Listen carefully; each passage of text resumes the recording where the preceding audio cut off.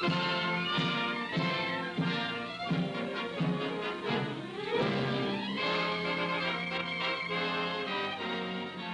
morning. Today is Sunday, the 19th day of February 2017.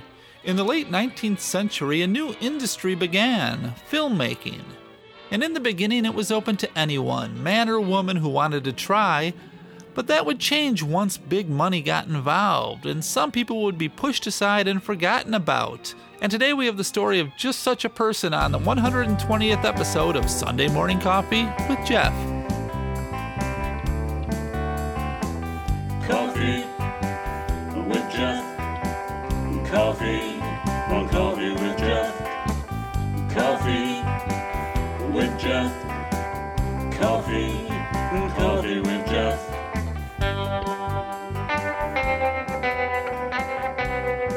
It's Sunday, it's time for coffee, and I am your host and storyteller, Jeff Kelly. Thanks for having a cup of coffee with me this morning. You know, sometimes you need to complain a little to get results. On last week's show, I mentioned that I have yet to receive an email from a listener in 2017, and ta-da! A listener named Drew sent me a message with a good suggestion on a future episode.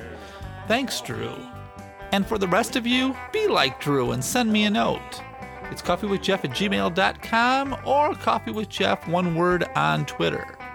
So today's story is about a female filmmaker who got the shaft when men took over in the beginning days of the motion picture. So I thought, before I get started, I would talk to you about another bit of sexism that happened in Hollywood, a story I can never get out of my mind. It involves that common trend in Hollywood to have an older man's love interest be a woman who's very, very much younger. Here's a quick true story of an example of that. In the 1940s, Bob Hope, Bing Crosby, and Dorothy Lamour made a film called Road to Singapore, and it began a series of 6 Road to films. Now you might say, oh, you're talking about the Hope-Crosby Road to pictures. No, I'm not. I'm talking about the Hope-Crosby-Lamour Road to pictures. Those 6 films starred the 3 of them, and Dorothy Lamour was billed as an equal. Look at any of the movie posters, and you will see her name as big as the boys. In 1962, after a break of 10 years, it was decided to bring the old gang back together and make a new Road to film. Now, Bing Crosby was born in 1903, and Dorothy Lamour was born in 1914. She was 11 years younger than Bing. But for this new film, she was considered, at the age of 48, to be too old to play Bing's love interest like she had been in the previous films. Bing was 59 at the time. So she was written out, and instead she was replaced with 19-year-old Joan Collins. In Hollywood, apparently, a 19-year-old woman and a 59-year-old man is considered age appropriate. Now, to Bob Hope's credit, he refused to be in the film unless Dorothy Lamour was involved, so she was permitted to sing a song in the middle of the film, sort of a cameo-type situation. And that was in 1962. Now imagine what a powerful woman in 1915 who owned her own film studio might have gone through. So anyway, it's unusually warm here in the Midwest, too nice for this time of year if you ask me, but all is right with the world as long as I have a hot cup of black coffee with just a little sugar added, and I get to tell you a story of a remarkable woman named Alice Guy who helped create the art of film and how Hollywood and history left her behind. This podcast is part of the Sycon Network. You can support this podcast and others like it by becoming a subscriber at patreon.com/Sycon. That's CSICON. A link can be found on the Coffee with Jeff website. Just $1 or $2 is all it takes to keep these podcasts going. Thank you for your support. She's not only the first female director, we know that, but she might be really one of the very first directors in the history of film. I'm a filmmaker. I've never even heard of that. No, never heard about Alice. No. Never even heard of her name. Never heard of her. No. I had never heard of Alice. You're on a quest to find out about Alice. I want to tell you about a filmmaker, a woman who is often credited as the first female filmmaker, and while that's true, I tend to think that title is a little unfair. I think she should be credited as one of the first filmmakers ever in the world, regardless of her gender. She made her first film shortly after the Lumiere brothers began public demonstrations of their film projector, and her first film is often credited to be the first made with a narrative fiction. Her name was Alice Guy, and her work has been so forgotten that in the documentary The Lost Garden, The Life and Cinema of Alice Guy Blanchet in 1995, her own granddaughter didn't even know of her amazing accomplishments. When you look into the early days of cinema, it brings up names like Thomas Edison, the Lumiere brothers, Georges Méliès, and Edwin S. Porter. All men. Alice Guy, a woman, is rarely mentioned. Her father had been the owner of a bookstore chain and publishing company in Chile, but eventually moved the family to France, and that's where Alice Ida Antoinette Guy was born on July 1st, 1873. When her father and mother moved back to Chile, Alice lived with her elderly grandparents in Switzerland. When she was 3 or 4, she joined her parents in Chile. By the early 1890s, she was living in France. Her father and brother had both died, and her sisters were all married. She was taking care of her elderly mother. Her mother, through the advice of a friend, convinced her to learn to be a typist and stenographer, which were new fields at the time. She learned quickly, and in 1894 she applied for a job with Leon Guman at a still photography company as a secretary. When she applied, Guman said, "You come highly recommended, mademoiselle, but for such an important post I fear you are too young." The 21-year-old Alice responded by saying, "I'll get over that." That got a laugh, and she was hired. Leon Ernest Guman had a mechanical mind and loved science. When the company he and Alice Guy worked for went out of business, he, with the help of some investors, quickly bought it up and switched the focus from still photography to the new motion picture industry that was just beginning with Thomas Edison's kinescope. He called it the Guman Film Company and began to sell camera equipment and film while working on innovations of his own. He began to perfect his own film camera and projector, with Alice Guy still working as a secretary. One day, Auguste and Louis Luminaire, better known as the Lumiere brothers, walked into their office with an invitation. The brothers had been working on a film device of their own and invited both Guman and Alice to its unveiling. What they saw was the brothers cranking a small machine, projecting moving images on a sheet that they had hung on a wall. The Lumiere brothers had invented the first practical film projector, far superior to what Edison had been marketing. They were one of the first people to see the now famous Workers Leaving the Lumiere Factory film. Now, since Guman had been working on his own projecting machine, there was a bit of disappointment in knowing that he had been beat, yet there was also an excitement in seeing this new form of entertainment for the first time. Guman kept at it anyway. These early films that were being produced at the time were basically point the camera at something interesting, a person or place, crank the handle until your 20 seconds of film ran out, and that's it, your masterpiece was done. Alice Guy saw more potential for films and wanted to make her own. Her father had been a bookseller, and Alice herself was very well read, so she had the idea of creating stories on film. She asked Guman if she could shoot some film, and according to Alice, Guman thought her idea was a silly, girlish thing to want to do, but sure, she could as long as her secretarial duties didn't suffer. So she began shooting her film in her spare time. Her first film was called The Cabbage Fairy in 1896, and it was about 60 seconds long. It was about a couple that wanted a child, so they went to a cabbage patch to find one. It is based on an old and popular European fairy tale in which it is said that baby boys are born in cabbages and girls born in roses. Alice created the sets with cardboard cabbages and dolls for babies, except for one which was real. This 60-second film is considered to be the first narrative fiction film. This, of course, is debatable because Georges Méliès was also creating narrative fiction films, and the dates for both their films are always in question. Yet Alice and Georges Méliès were both creating stories on film at the same time, and yet Méliès is known the world over, and Guy, well, not so much. The film did very well. They were able to sell 80 copies. Gaumont was so pleased that he put Alice in charge of all moving picture productions. Alice was only 24 years old at the time and was still a secretary, but soon she began doing less secretarial work and making more films. Leanne Gaumont opened a theater which would often feature Alice Guy's films. She was the writer, producer, director of all her work and experimented in many types of genders: action, comedy, adventure, romance, whatever. She also experimented in special effects with both sound and color, which were being developed by the Gaumont Film Company. In many ways, Alice created the first of what is now called the music video. She would have singers and musicians lip sync to their recordings, and then by playing back the recording and the film at the same time, audiences were able to witness picture and sound of their favorite tunes being performed. Between 1900 and 1907, Alice produced and directed over 100 of these music videos, 25 years before Al Jolson in blackface would sing on film.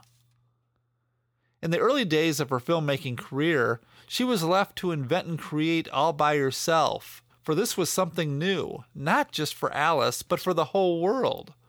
And the more her filmmaking turned into a big money-making part of the Gaumont Company, others began to try to push her aside and take over. It was a constant battle.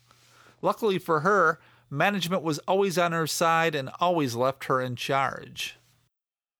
In 1906, she made The Birth, Life, and Death of Christ, a 33-minute film that used over 25 sets and over 100 extras.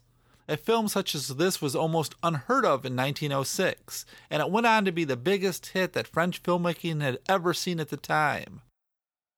Over the years, this film, which she wrote and directed, like many of her films, was credited to someone else. The Birth, Life, and Death of Christ is often credited to the man who was her assistant at the time. One might ask, well, how is that possible? Well, strange as it sounds, credits were not part of films in the early days. Beginning the film with a list of those who worked on a project wouldn't be the norm until years later. And so because of poor record keeping, it is often hard to find out who made what. But for 11 years, Alice Guy was in charge of filmmaking for the Gaumont Company, and this was 50 years before women were given the right to vote.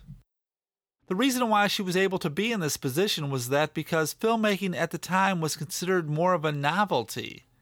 It wouldn't become a serious business for another 15 or 20 years, and, as Alice would find out, once the motion picture became big business, women were pretty much pushed out of the way. So Gaumont was trying to push his inventions like sound and color. He had his own system for mixing sound and picture, but to get it to work was a very tricky thing. In 1907, Alice was sent to Germany to explain the process to clients. But because she didn't speak German, she was sent with Herbert Blanchet, the head of the Gaumont agency in Berlin. During their weeks in Germany, Alice Guy and Herbert Blanchet fell for one another and made plans to get married. When Alice surprised Gaumont with the news of her upcoming marriage, he surprised her by saying that he was planning to send the two of them to America to introduce his talking pictures. Later in 1907, Alice was now going by the name of Alice Guy Blanchet, and she found herself in a new land with a new husband. She didn't know the language and was fearful that she was not only leaving her friends and family behind, but also the work she loved. For a while, she worked as her husband's assistant while he attempted to make talking pictures in America, but eventually settled down to begin a family. And it wasn't long before she gave birth to a daughter. Yet filmmaking was her real passion, her real love, so when her daughter Simone was about 2, she decided to go back to work. To do this, she set up her own studio in the place where filmmaking was happening in the United States, Fort Lee, New Jersey. Believe it or not, New Jersey was Hollywood before there was Hollywood. The studio's name was Solex, and Alice Guy Blanchet began making films once again. Films like Falling Leaves from 1912. It is about a young child in autumn who overhears a doctor say that her older sister will be dead of consumption before the last leaves fall to the ground. So the young girl takes these words literally and sneaks out at night to tie the leaves back onto the trees, thinking that it'll save her sister. Now, this is a spoiler, but I guess it's okay to spoil a film that's over 100 years old. The story has a happy ending. Alice Guy loved a happy ending. She had one rule for her actors, and that was 2 words: be natural. Something that was very hard for actors to do in the early days of film.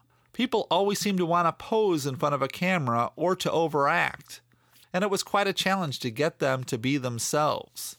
She would have a sign hanging up that said, "Be natural." Her movies in America were very successful, and she became headline news when people learned that the head of Solex Films was a female. There were articles about her in magazines and newspapers, and with her success came fame and money. Her studio soon was expanding, becoming the largest film studio in America, and also expanding was the Blanchet family, as they had a second child, a boy named Reginald. This was a special time for Alice, as she was doing the work she loved and was in total control. She had a wonderful family that would come along with her to the studio while she made her movies. She was loved and admired by all those that worked with her, often teaching others the art of filmmaking.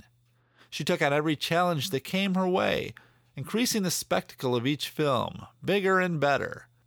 Now, this was a time when filmmaking had no rules, and filmmakers like Alice Guy made it up as they went along. So many things we take for granted these days were only achieved by the trial and error of filmmakers like Alice Guy. Alice Guy thought strongly that more women should be involved in the motion picture world, and in 1914, she wrote this for the film journal Motion Picture World.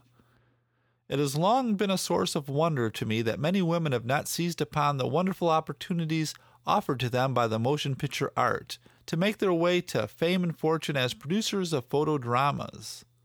Of all the arts, there is probably none on which they can make such a splendid use of talents, so much more natural to a woman than to a man, and so necessary to its perfection. Things were going good, but that sort of changed around the time World War I began. Gaumont Films, who Solex was a part of, decided to pull out of the American market. Without Gaumont, and because of a lot of poor investments by Herbert, Solex had to borrow money from Siegelman's, bankers who ended up owning 51% of the company.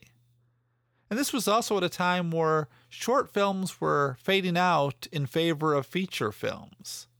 So Alice's husband Herbert decided to start his own studio, Blanchet Features. I've read different stories of why he did this.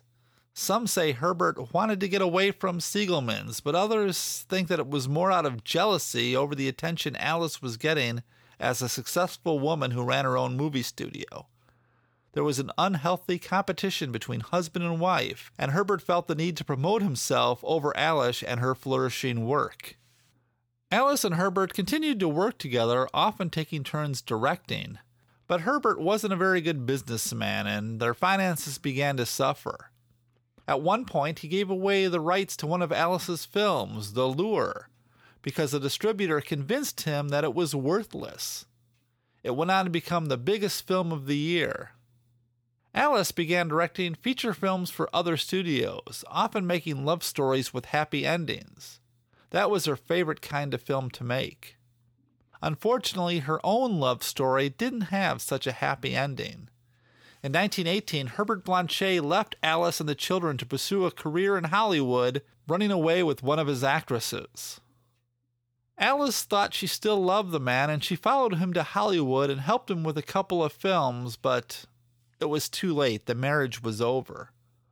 While she was in Hollywood trying to save her marriage, Solex Studios was having problems. It seemed not only were they going bankrupt, but also those who were left in charge of the finances were not paying taxes. Alice was held responsible for all this, and sadly, she watched everything she had auctioned off for a fraction of what it was worth. Not only her assets at the studio, but her personal possessions as well. In just a few short years, she went from living in a huge home with her own studio, a successful career, and a husband and family to almost nothing. She made a couple feature films between 1917 and 1920, but eventually the film industry, which was now in Hollywood, California, had no room for a female filmmaker. It wasn't just Alice Guy, but all the female filmmakers of the silent era were shoved out of the way. It even got worse when sound films began taking over. The business quickly turned into a boys' club. But for Alice, she was broke and returned to France with her children. She was hoping she could start up her film career there, but things weren't any better. After 1920, she never made another film. She was 49 years old and already being forgotten.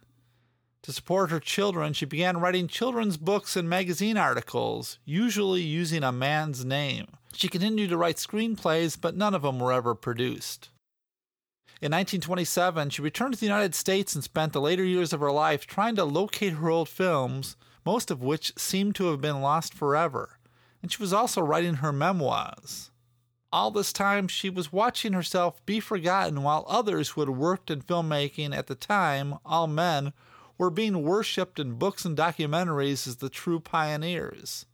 Of her films that were not lost, many of them were being credited to others, some people who had never directed a film in their lives getting credit. On March 24, 1968, Alice Guy died at the age of 94 while living in a nursing home in New Jersey. Recently, over the last 20 years or so, people have been rediscovering Alice and the art she created.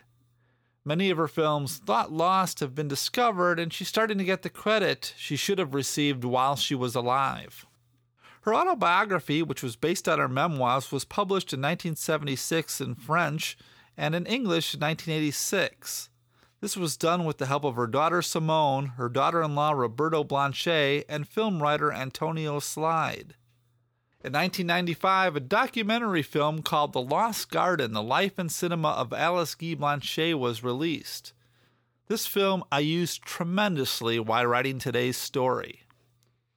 In 2013, a Kickstarter campaign by Pamela Green and Jarek van Sluges was started to finance a film about Alice and her life. The film was called Be Natural, The Untold Story of Alice Guy Blanchet. It was released last year, and I still have not had the opportunity to see it. Many of her found films are available on YouTube, and for anyone who has an interest in the pioneering days of cinema, I would suggest checking them out. But she really developed narrative in film at a time when story films really didn't exist. I didn't know about Alice Guy Blanchet when I started, and it's probably not really even remarkable that I didn't know about her until the last year or so, because she's pretty much obscured from history in general. The fact that she was the first woman filmmaker and that nobody knows about it in filmmaking is sad. She had a very long span in her career. She was 28 years. She outlasted the French and the American filmmakers that first started that couldn't survive all the changes in the industry, and she did. Has anybody got a match? Thanks. Now I can light an old gold and listen to The Sad Sack. You know, when I write these Coffee with Jeff stories, one of the most exciting parts of the process is the discovery. I'm learning while I'm writing, and as I keep digging deeper and deeper, I find new facts or quotes that I think make the story more compelling. If you've ever gone to the Psychon page for a Coffee with Jeff episode, you will usually see dozens of links to places I found information. Today's story is a bit different. I would guess that 75 to 80% of today's story was from the film The Lost Garden, The Life and Cinema of Alice Guy Blanchet. I kept trying to find other sources, but either they were basically saying the same information that was in this film, or they were saying nothing new at all.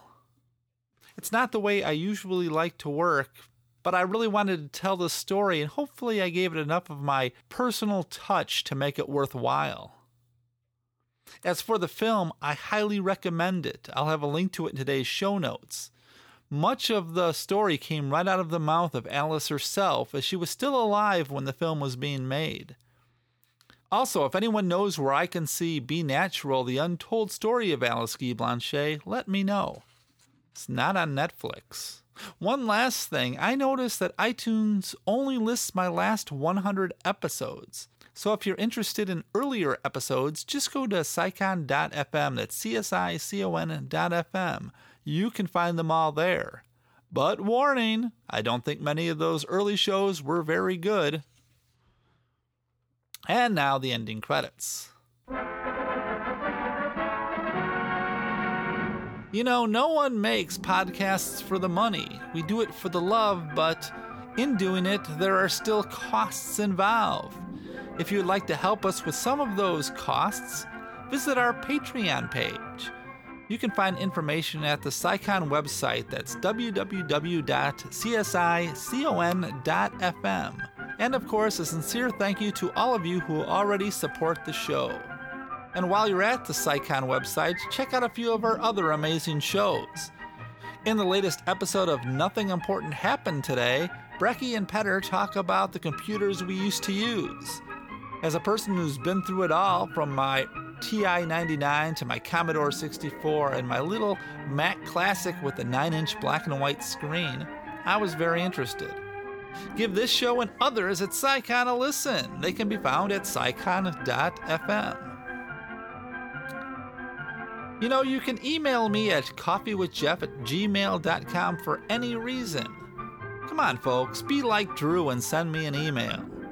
You can also follow me on Twitter. My name on Twitter is Coffee with Jeff, and I have a Coffee with Jeff Facebook page. Story ideas are always welcome and usually needed. If you want to support the show but you don't have the coin, and I understand that, then just go over to iTunes and leave a review or a few stars.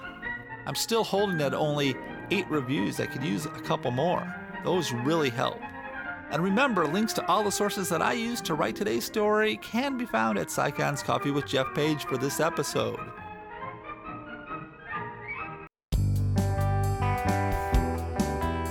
Well, I'd like to thank Brecky Tomlinson for having this podcast on the Psycon Network, my wife of 32 years for being my wife of 32 years, David Metzger for designing the Coffee with Jeff logo, Kelly Rickard for writing and performing the Coffee with Jeff theme, and to all of you who listen to the show every week, thank you so much. And a special shout out to all of you who repost this on Facebook and Twitter. You folks have a special place in my heart. Thanks to everybody. I'll be back in 2 weeks with another thrilling tale. Coffee with Jeff.